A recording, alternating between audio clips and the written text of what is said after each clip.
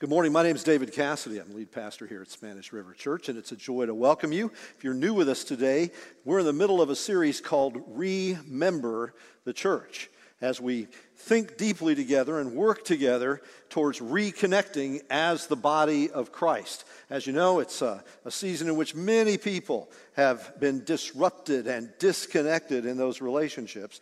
So it's vital for us to dig into the scriptures and see how the Lord intends to knit our lives together in a fabric of fellowship. And one of the most important ways he does that is, of course, bringing us together around his table where we reconnect there. All of this got me thinking this last week over what the best restaurants in Boca Raton might be. I mean, new guy, I got to, check that stuff out, right? So I looked up, I found the top listing of the top 5 restaurants in Boca. So here they are. Capitol Grill came in at number 5. Number 4, Casimir. Number 3, 2020 Grill. Number 2, 6 Tables. Number 1, Spanish River Church was listed as the top restaurant. Who knew? Who knew?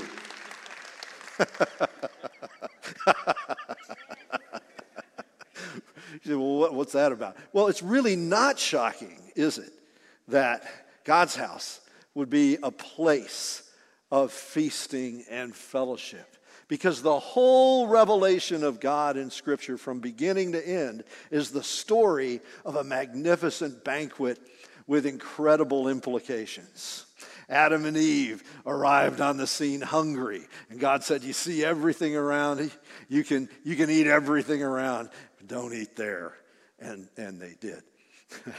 But the Bible begins to unfold a story of God coming to his people and saving them and redeeming them through a whole series of meals that culminates in Jesus gathering his disciples around a table to establish the new covenant and saying, this bread which is broken is my body that is given, and this wine that is poured is my blood that is shed. And all of it is taking us forward to, where does history wrap up?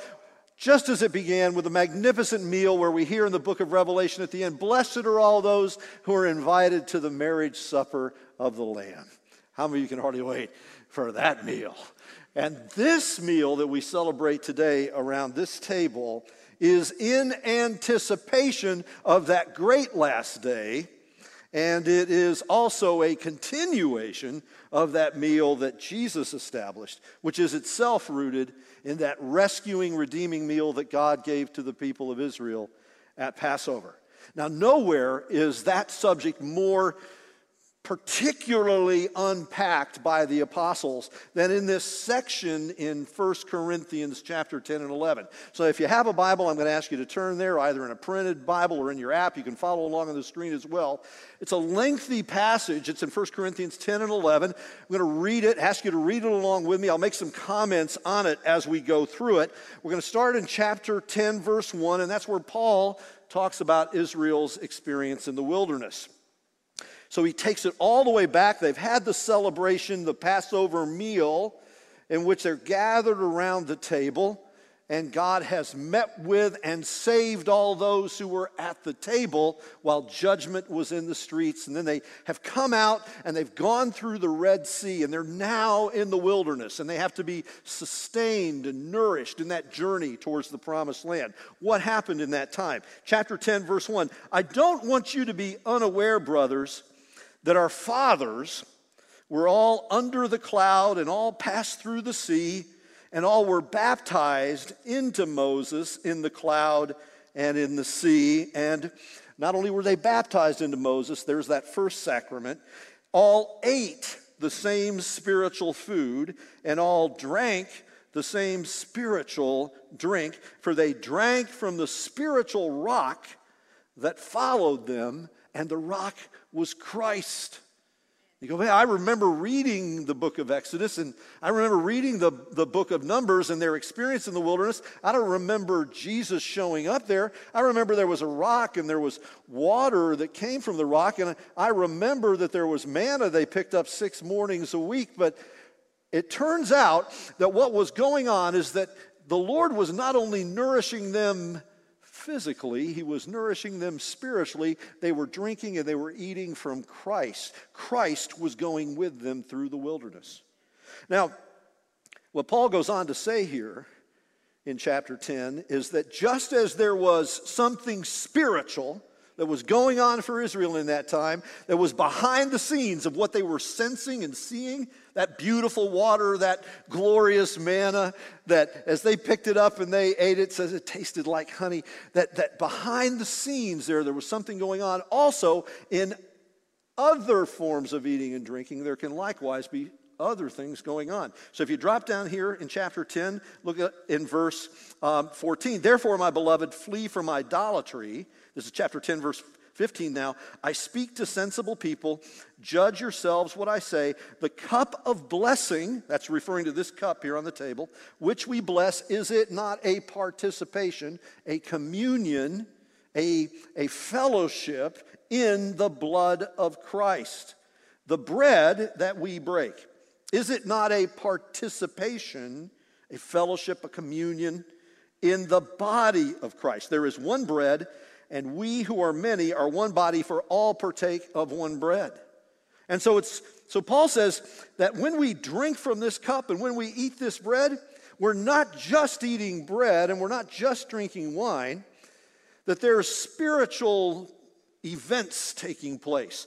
We have a communion and a fellowship in the body and the blood of Christ. Are you saying, well, Pastor, are you saying that the bread becomes the body on the table and the wine becomes the blood on the table? No, the reformers like Calvin and Luther and Knox and others were at pains to say, no, it's not that this is transformed into the body and blood of Christ, but that when we receive the bread and the wine by faith, they are a means of grace by which we do receive the body and blood of Christ in our souls by faith. We receive that. So there's something more going on here than meets the eye.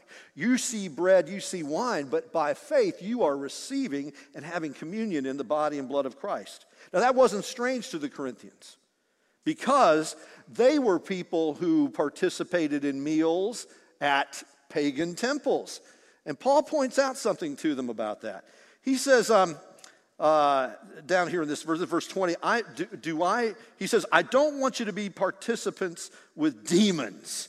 He says in verse 21, you cannot drink the cup of the Lord and the cup of demons. You can't partake of the table of the Lord and the table of demons. One of the things that was going on there for the Corinthians is that they were continuing to have meals in the temples of their idols and coming to the Lord's table. And he's saying, don't you realize that when you eat those particular meals in those temples, that there are dark powers that are behind what you are participating in. And you cannot go on saying, I'm going to have communion in the body and blood of Christ, if you're going to go on also eating and drinking in a pagan temple and having communion with dark forces. You're going to have to draw a line here. So Paul's saying that this table is a place where you draw a line and you're forsaking an old life and you're understanding that you have been brought out of the darkness and slavery of death and sin, and you've been brought to Christ, and now he's going to nourish your soul. Just like he cared for Israel in the wilderness, he brought them through the wilderness to the promised land. He nourished them there. This is how God is going to nourish you and take you all the way to the land of your inheritance.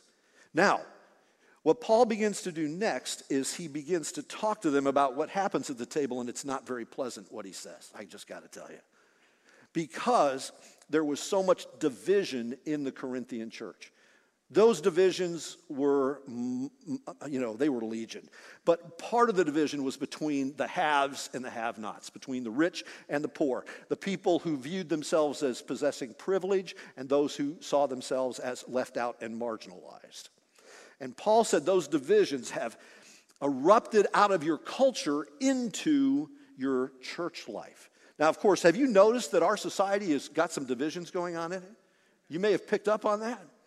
And so one of the things that can happen is the stuff that's going on in the culture can work its way, it can insinuate itself into the body of believers, and that can create divisions and anger and angst and envy and displeasure and bitterness and unforgiveness in the body of Christ. And what Paul's saying is, if you live in those divisions, then when you come to this table, it doesn't even turn out to be the table that you're celebrating.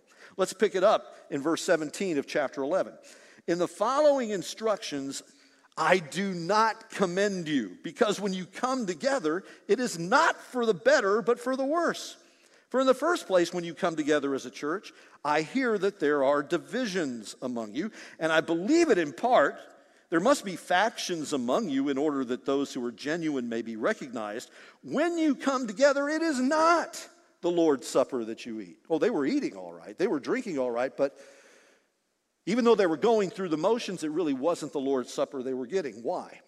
Why? Because they were allowing the divisions of the street and their status and their culture to shape who they were at that table. You see, at this table is where we recognize our connection to Christ and our connection to each other. That's critical. And so Paul says, when you come together, it's not the Lord's Supper that you eat, for in eating, each one goes ahead with his own meal. One goes hungry and another gets drunk. How's that for a church service? My goodness. What? Do you not have houses to eat and drink in? Or do you despise the church of God and humiliate those who have nothing? What shall I say to you? Shall I commend you in this? No, I will not. That's a strong letter. You would not want to get Corinthians in the mail, I'm just telling you. And then he goes on to say what this meal really is all about. He says, I received from the Lord that which I also delivered to you. On the night the Lord Jesus was betrayed, he took bread. When he had given thanks, he broke it and said, this is my body, which is for you. Do this in remembrance of me. In the same way, also, he took the cup after supper, saying, this cup is the new covenant in my blood. Do this as often as you drink it in remembrance of me. For as often as you eat this bread and drink this cup, you proclaim the Lord's death until he comes. There's a word that is coming forward out of this action, this eating and drinking together. It's a proclamation of Christ's death. Whoever, therefore, eats the bread or drinks the cup of the Lord in an unworthy manner will be guilty concerning the body and blood of the Lord. Let a person examine himself then, and so eat, and so drink of the cup. Now notice he doesn't say examine yourself and don't eat, don't drink. The examination is meant to expose the sin, the anger, the bitterness, the divisions in our heart, and we confess them. We say, Lord, that's true concerning us. Please forgive us and renew us in our union with you and restore us in fellowship with others. Reconnect us in the body of Christ. Eat and drink. It's not examine yourself and then go, oh man, I'm not worthy. No, it's examine yourself, see the sin, confess the sin to the Savior who died to forgive you. Amen? And then so eat and drink. And so he says, if anyone eats and drinks without discerning the body, eats and drinks judgment on himself. What's it mean to discern the body? Well, they weren't discerning the body because they were all despising each other. The people who were rich and wealthy, they're like, well, I'm something, and looking at the people without anything, and they're going, and you're nothing. And all these people over here without much, they're going, yeah, I'm a nobody. And Paul addresses that in the text. We've been learning in chapter 12 that no Christian can say, I don't need you to another Christian. And no Christian can say, I'm not needed. Because every single one of us have been baptized by the Spirit into the body. We're connected to Christ and we're connected to one another. The church is not an optional extra. It's the community of the redeemed who are committed together to bear witness to Jesus in the world. And there we grow in our faith.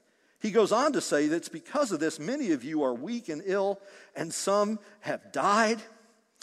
But if we judge ourselves truly, we won't be judged. But when we are judged by the Lord, we are disciplined so that we will not be condemned along with the world. So then, my brothers, when you come together to eat, wait for each other. If anyone's hungry, let him eat at home, so that when you come together, it won't be for judgment.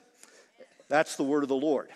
So we don't want this to be for judgment, do we? He says the cup is a cup of what? It's a cup of blessing.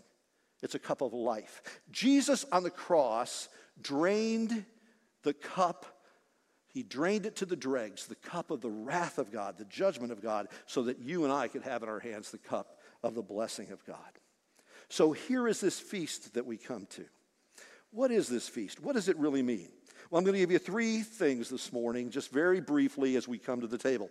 Number one, this is a meal that is a sacrament. It's a sacrament.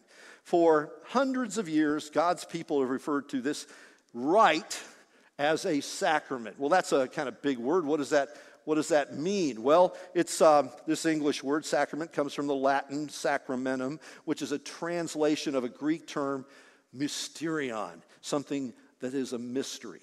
Now, when you and I think of mystery, we think of something we don't understand.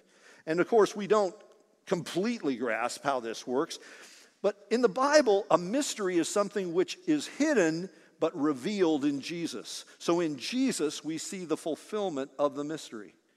And the mystery is this, that Christ has given himself for us and then given us this meal, so that having given himself once and for all to die for us at the cross, he continues to give himself to us to nourish us in our faith so that we grow. He gives us his body and his blood so that we understand that through physical means we are participating in spiritual realities.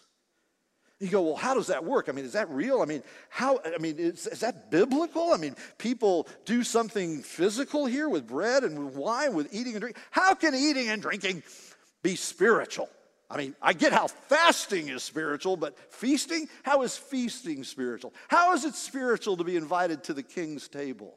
Jesus said the kingdom of God is like a feast that a yearning host prepared and invited his guests, and he wants his whole house to be full. So it's deeply spiritual. But again, spiritual realities are involved. Adam and Eve, they ate and drank and died. The Corinthians were eating and drinking and getting sick and dying. There's a spiritual reality that was going on. Corinthian pagans were eating and drinking in those temples and having fellowship participation with dark powers. God came to Israel in Egypt and he said, I want you to gather at a table. Get the whole family together. Take a lamb, slay it, put it on the table. You're going to cook that. You're going to eat it. This Passover feast, put the blood on the doorpost. Everybody around the table will live. And he delivered them.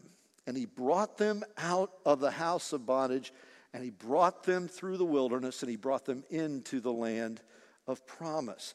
Every single bit of that is critical, and that's why Paul says here, when you drink this wine and when you eat this bread, he says, is not the cup of blessing a participation in, a fellowship in, a communion in the blood of Christ? You are receiving the blood of Christ in your soul.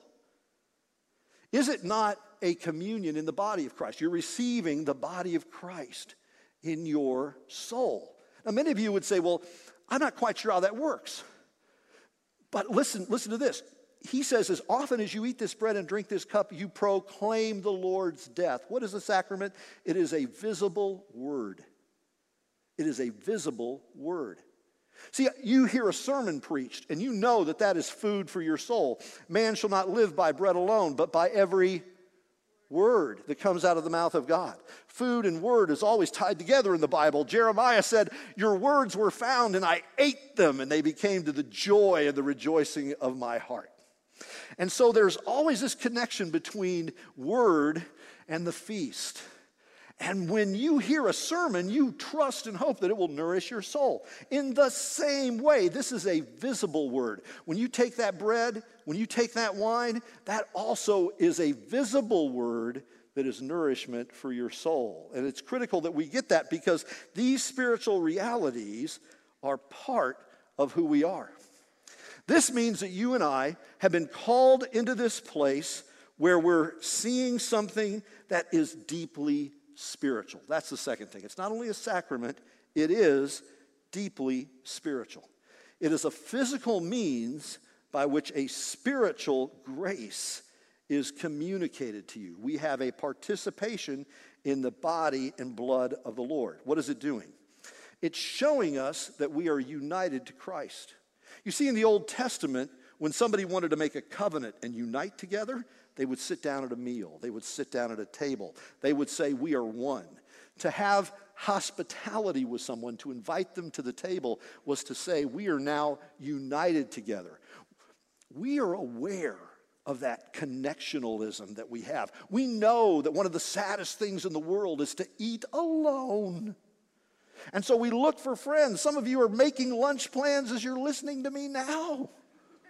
Who can we go to lunch with? Where shall we go? Because we long to connect. We want our family around a table. We want to be with our friends. I admire our young adults ministry, a bunch of them sitting over here.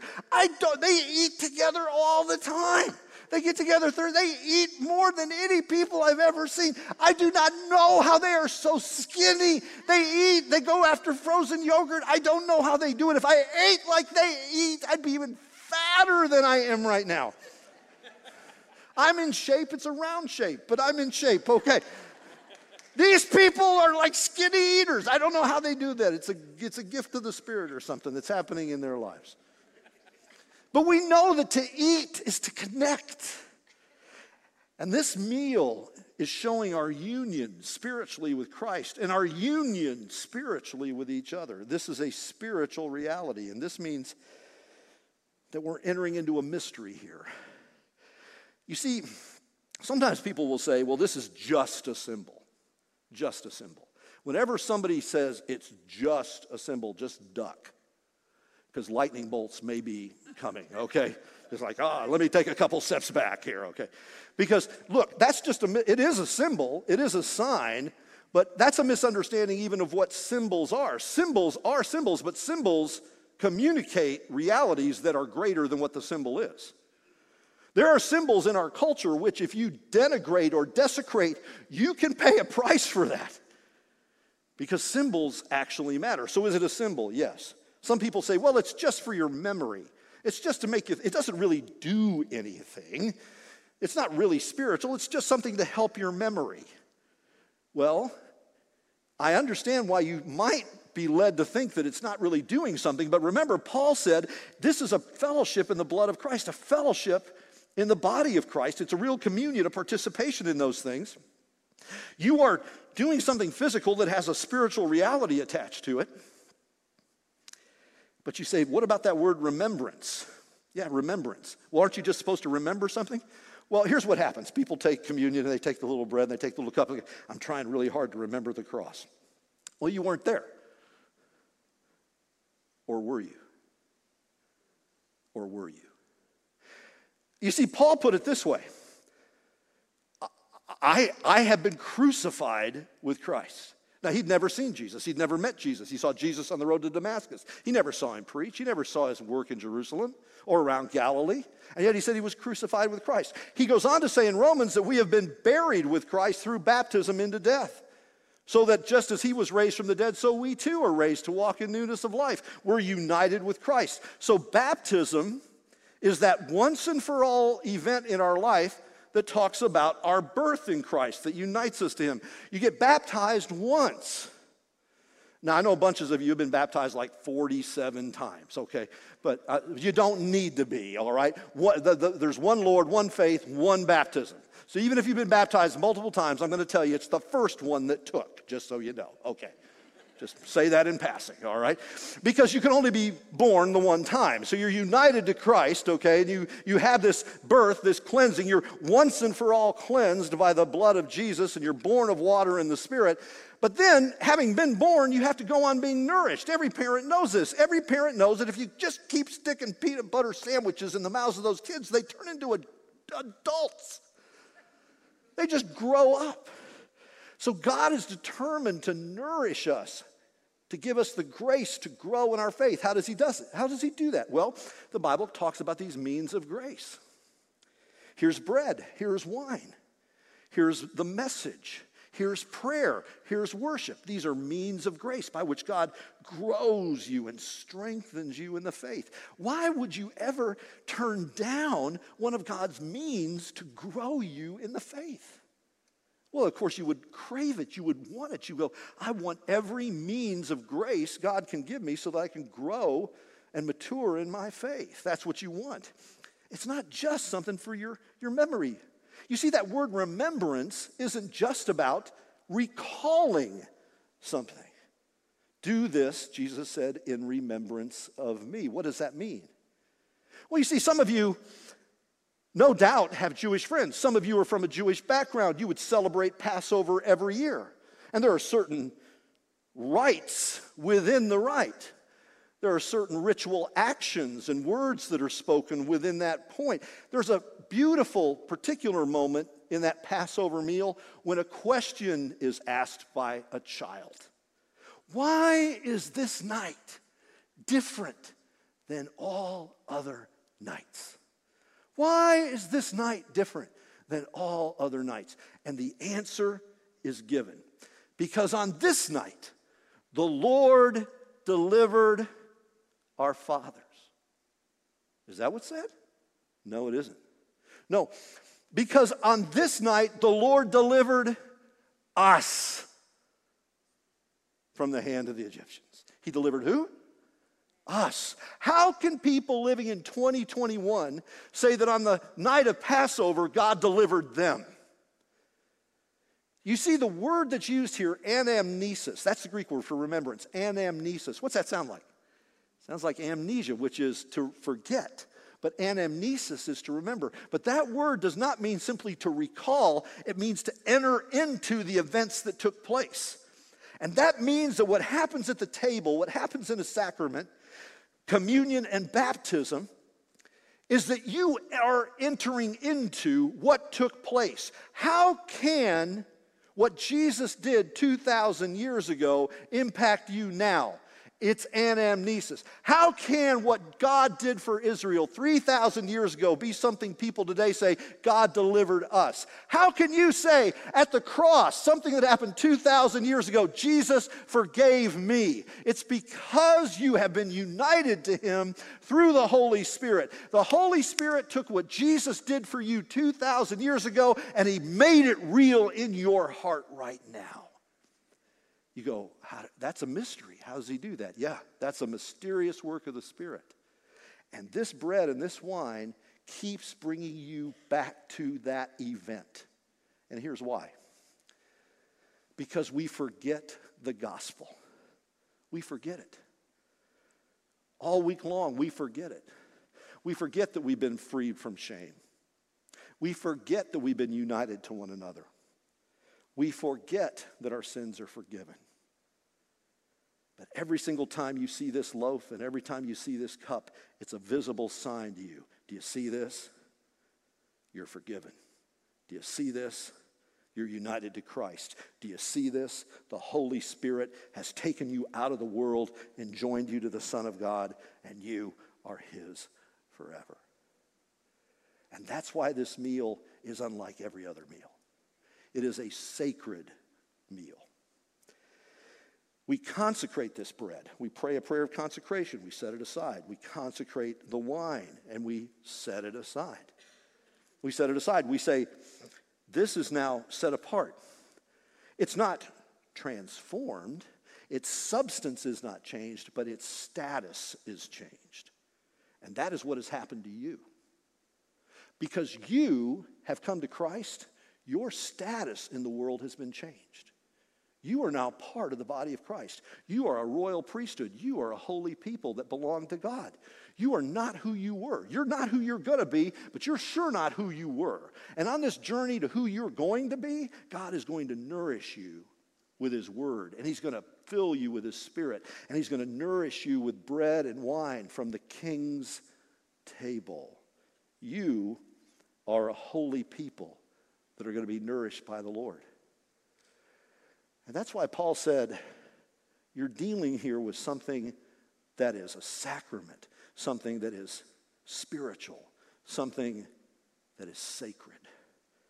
So don't treat it like you'd treat any other meal. You say, well, all I've got is that little container I got. It doesn't look like a very big meal. Well, that's part of the mystery too, isn't it? See, these people were all overeating. These wealthy, rich people, they're getting everything, and not leaving anything for anybody else. And over the years, Christians went, let's just even it out. Let's not leave any room for those kinds of divisions. We don't have those divisions. We don't make those distinctions. And so whether you're born in the United States or born in Haiti or born in Brazil or born in Spain or born in Mexico or born in South Africa or born in the United Kingdom or born in China, wherever you were born, you're just all part of the body of Christ. And whether you're wealthy or whether you're middle class or whether you have nothing and you're impoverished, no matter what your economic status may be, and no matter what your ethnicity is, and no matter what your gender is, you're here in the body of Christ, and this table is for you. And it doesn't even matter if you're a Presbyterian or not, because it is not a Presbyterian table, it's the Lord's table. So you go, well, I'm a Catholic, I'm not sure I can come. It's the Lord's table. Are you the Lord's people? Then you belong at the table. Well, I'm a Baptist. Well, we forgive you. But it's the Lord's table. It's the Lord's table. Not mine.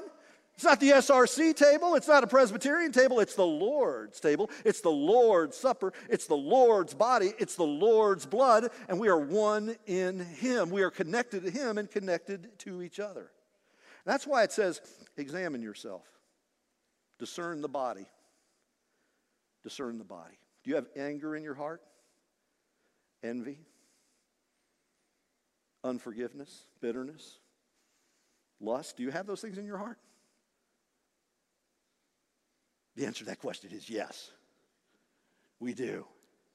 But look what Paul said. Examine yourself and so eat and so drink. Not examine yourself and don't. It's examine yourself so that you can. Because here's what happens. When you examine your heart and you get real and you say, look at the state of my heart, what a mess. Yeah.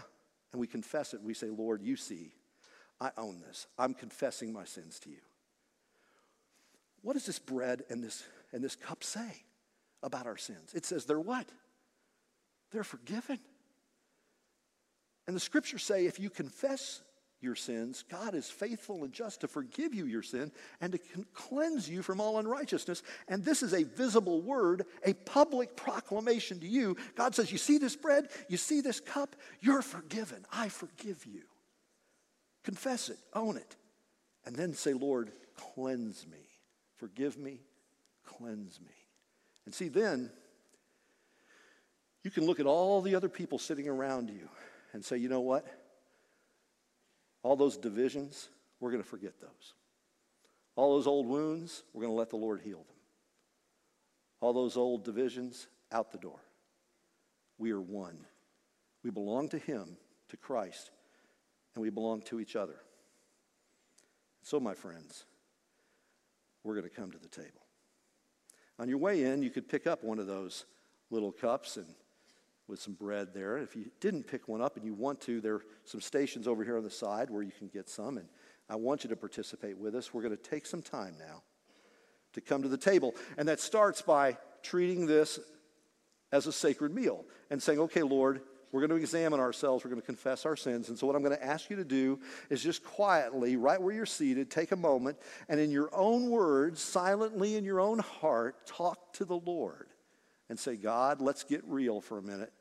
You know how I've been angry. You know how I've been prideful. You know how I've been bitter. And just confess it and say, Lord, forgive me. Let's be silent before the Lord. And in our hearts, tell Him the truth. Tell Him what He already knows.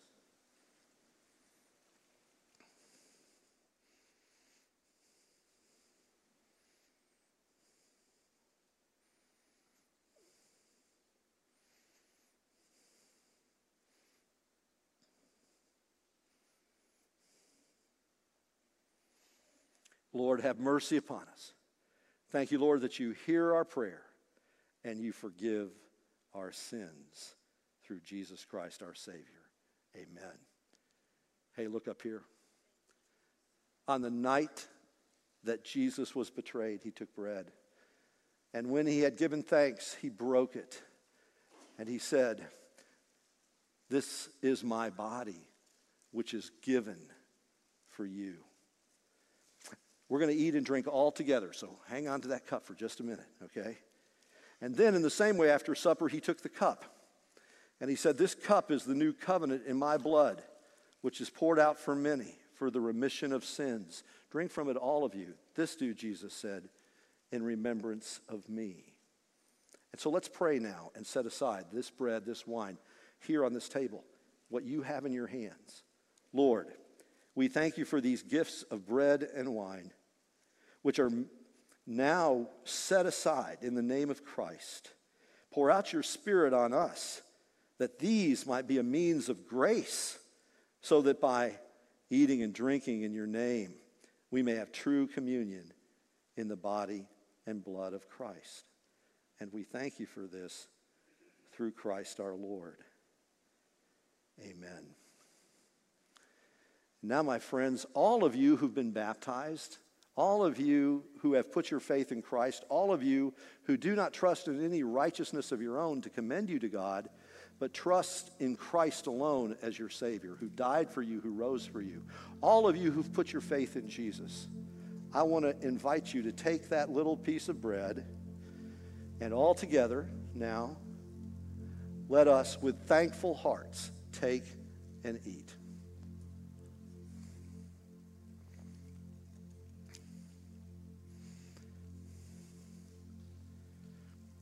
Now let's take the cup. Brothers and sisters, with thankful hearts, this is the blood of Christ which was shed for you. Let's take and drink. Amen.